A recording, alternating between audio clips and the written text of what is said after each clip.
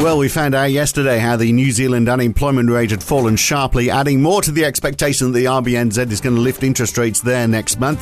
They're a long way off that in the United States, of course, and the ADP employment numbers are showing that the jobs there are not recovering as fast as expected.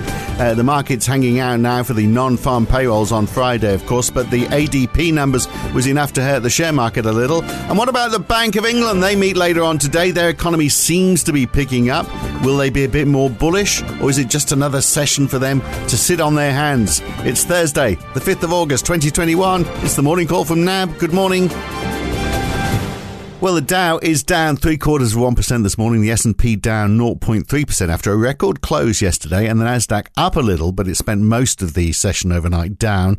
Stocks on the rise in Europe, though. The DAX is up 0.9%. The Eurostoxx 50 is up 0.6%. The FTSE 0.25% up. The US dollar, which dipped a few hours ago, is now 0.25% up on the DXY. The Aussie only enjoyed that one day on the rise. Today it's down 0.2%, about the same as the euro and the pound. The US dollar is up 0.4% on the Japanese yen. We've had very small moves in bonds. 10-year treasuries flat on yesterday, really, at 1.17%. Compare that to New Zealand 10 years, which are up 5 basis points. We'll come to that in just a second. We've also had further big falls in oil. WTI is down 3.7%, below $68 now, where it was briefly the second half of last month, and then February before that. Remember how not so many weeks ago some were forecasting $100 oil? If that's going to happen, it's not going to happen in a hurry, it seems, is it? But before we look at what's happening in the United States, let's look at New Zealand with Dave de Garis at NAB in London. So while the Aussie dollar is down today, the Kiwi dollar is up 0.4% this morning. And Dave, there's a lot to be excited about in New Zealand. The unemployment rate over there, it was 4.7% in Q1. It was expected to fall to 4.5%, but it actually fell to 4%. That is quite a drop.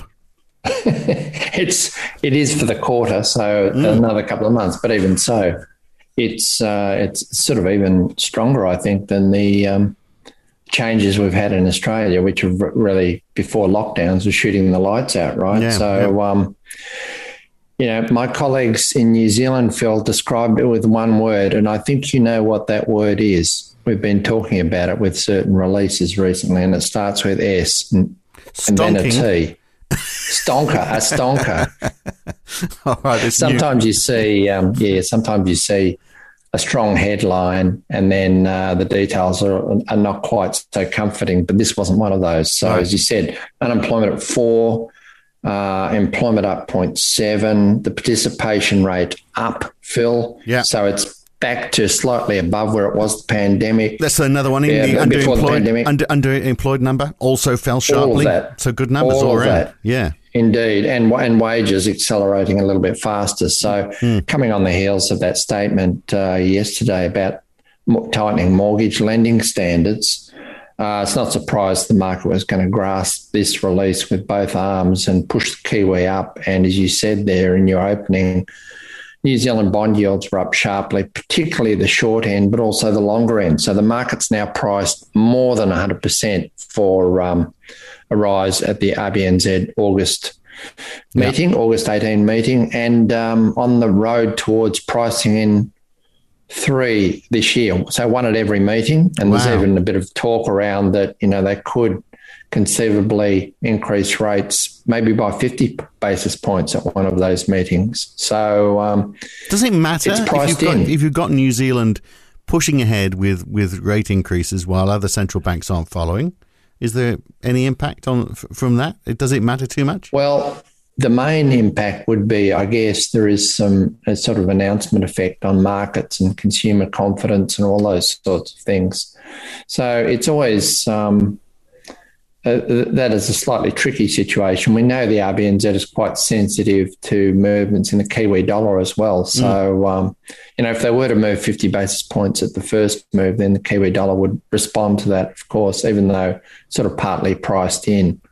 But I think there is a growing view in New Zealand they want to get rates higher. I mean, all the talk about housing, is symptomatic, I guess, of low rates, at least in part. So, and with general inflationary pressures. So it was a strong number. Yeah, it was indeed. So, it was actually a 17,000 drop in unemployed. It doesn't sound that great, does it? But it is quite a small country. This is actually the biggest percentage drop since they started collecting the numbers in 1984. Well, there you go. 12.4%, which takes it back to where it was in the middle of 2019, as though the pandemic never happened. Look, it was a very different story for the US, though, wasn't it? ADP employment numbers. They rose 330,000 down from 680,000 for June, and well below expectations. Well below. Goodness, what's to say about the ADP employment report? It doesn't always give us a good lead on what payrolls are, and we know how fixated the market is on.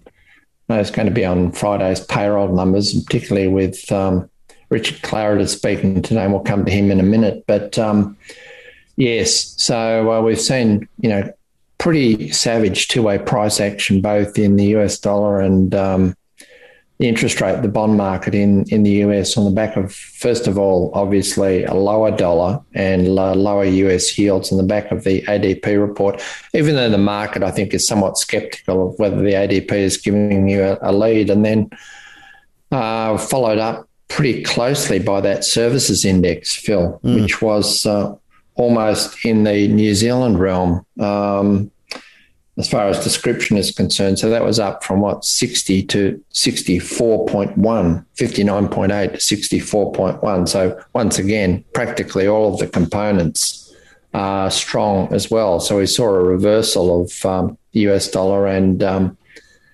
US bond yields on the back of that, even though in net terms we haven't seen dramatic changes overall over the course of the session. So it was a strong report. I mean, the reopening has been pretty solid in the US, hasn't it? And you'd have to say earlier probably than Europe and in the UK. Well, I think maybe, we're going to see things picking up as people now start to realise that you have to live with this virus, don't you? It's the only approach. So we're not going to get rid of it entirely. There was a study in the UK, the REACT study, which looked at people who've had both jabs, and they've concluded now you're only going to get 59% protection against symptomatic infection from the Delta variation, which is the most dominant in the UK now. It's like 99% of all the cases.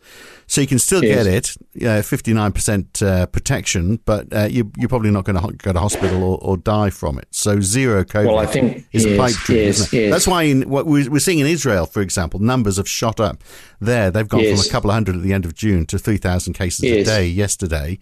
But, hospitalisation numbers, again, same deal as we're seeing in the UK. Exactly the same. Yeah. Exactly the same, yeah. So the infection numbers, obviously, UK infection numbers have come down significantly off their peak. So it looks like the third wave may well have peaked now, although, the fact that school kids are not being tested as often as they were 3 weeks ago, I think has got a big part of that explanation. Yeah. But even so, hospitalisations and worse. Yeah. And they haven't got to anything like they were, have they, in the previous wave? Well, I wonder, and that's the thing. I think we'll realise that, we do have to live with it. There are going to be people who get it, the same as people who get the flu. But if you've been vaccinated, you're not going to get seriously ill from it. And we just have to accept that these numbers are, might seem quite large for a while. And that's obviously going to help employment. It's also going to, it also means businesses can go back to work and start working again. So, those services PMIs, they are looking good, aren't they, in Europe and in the United States? They are. So what did I say? 64.1 on the US ISM Services Index. Similar sort of narrative and read through there. Price pressures still fill, supply blockages, backlogs of orders, all those sorts of things.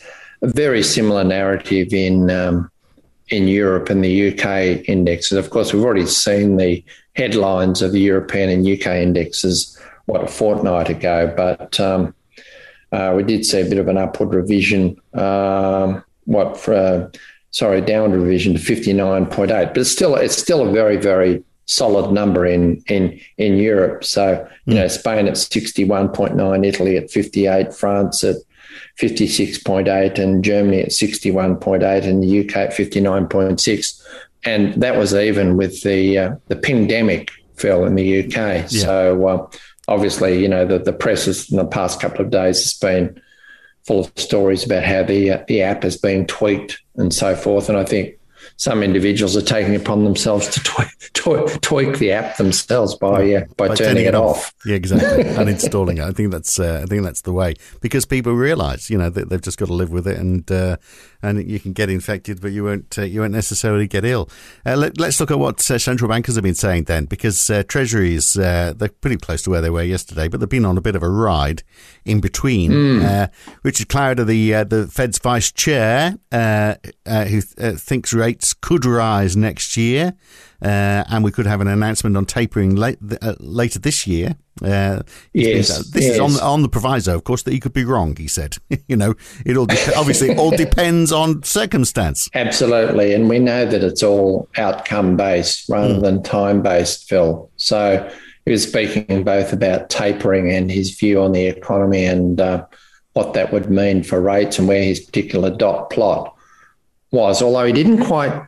So he said, rates could rise as early as the end of next year or the start of 2023. And we know there's quite a big group already in 2022, more in 2023. So you think if he's talking about the end of 2022, maybe his dot is in 2023. Either way, I don't think that reveals a whole lot more. But for me, I think, the interest was in, he wants to see some more jobs data before I think he could be convinced that, the Fed could announce tapering. And we've heard similar things, haven't we, from Powell and Brainard recently. But just one interesting thing for me on Clarida today, Phil, was that he seems to have a different idea of what maximum employment is. He seems to be even more inflation focused than Powell and Brainard, in that they,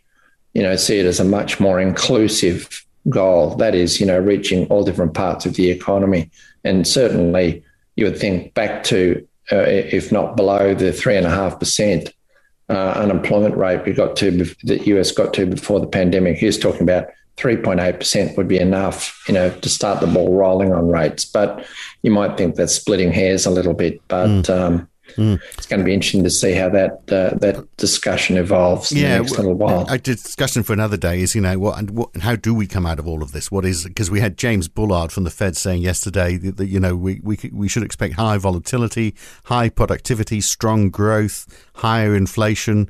They could all be a more permanent factor of a post-COVID economy. This from a man who, going into COVID, was saying we should expect low growth, low productivity and low inflation for some time to come. So he's, he's turned around his view of things. Look, very quickly, we've got the Bank of England this evening that they're going to be looking at inflation. I mean, CPI went up 0.5% month on month in June. We've got an economy that is getting back on track. I mean, is it possible that they could bring their interest rate hikes forward?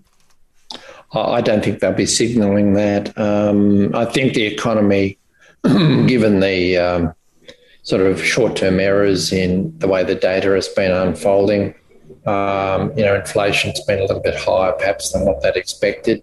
But I don't think that will surprise them too much. I mean, they've all been talking about that recently, and the growth numbers through June quarter and in the second half of the year, I think that's unfolding pretty much as they expect, Phil. So, there might be one or possibly two that would be calling for tapering now. In other words, a reduced purchase program, but they would be in the minority, I would think. So I don't expect too much fireworks on that front. I think that debate's going to be had at a later day, not tomorrow. All right, German factory orders as well for June, and the US jobless claims. They've had a bad couple of weeks, haven't they? 400,000 for the week commencing. The whatever it was, a couple of weeks ago, tail end of July, which was up on 368,000 a couple of weeks before that. So that bad couple of weeks, but maybe it'll pick up, or maybe it won't. I don't know. It'll be another indicator of what to expect at the end of the week. The market will be just fixated on the non-farms on Friday in any case. Yeah.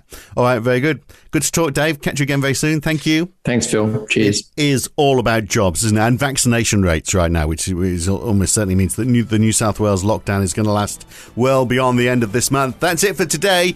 Gavin Friend joining me from NAB in London tomorrow. I'm Phil Dobbie for NAB. See you then.